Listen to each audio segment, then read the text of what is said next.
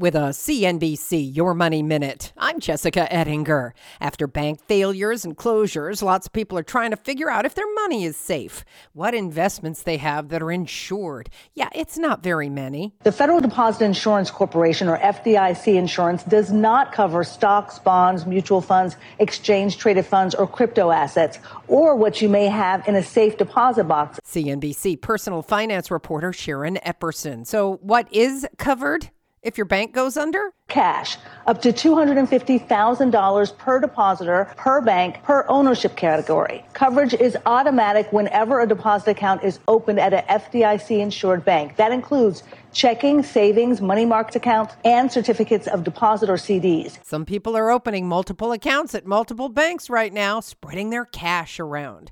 Lots more on this at CNBC.com. I'm Jessica Ettinger, CNBC. Picture this. You're on a John Deere compact tractor, enjoying the sun as you clear brush across your pasture. You just have to get in the seat. Learn more at johndeere.com/get in the seat or visit a dealer near you.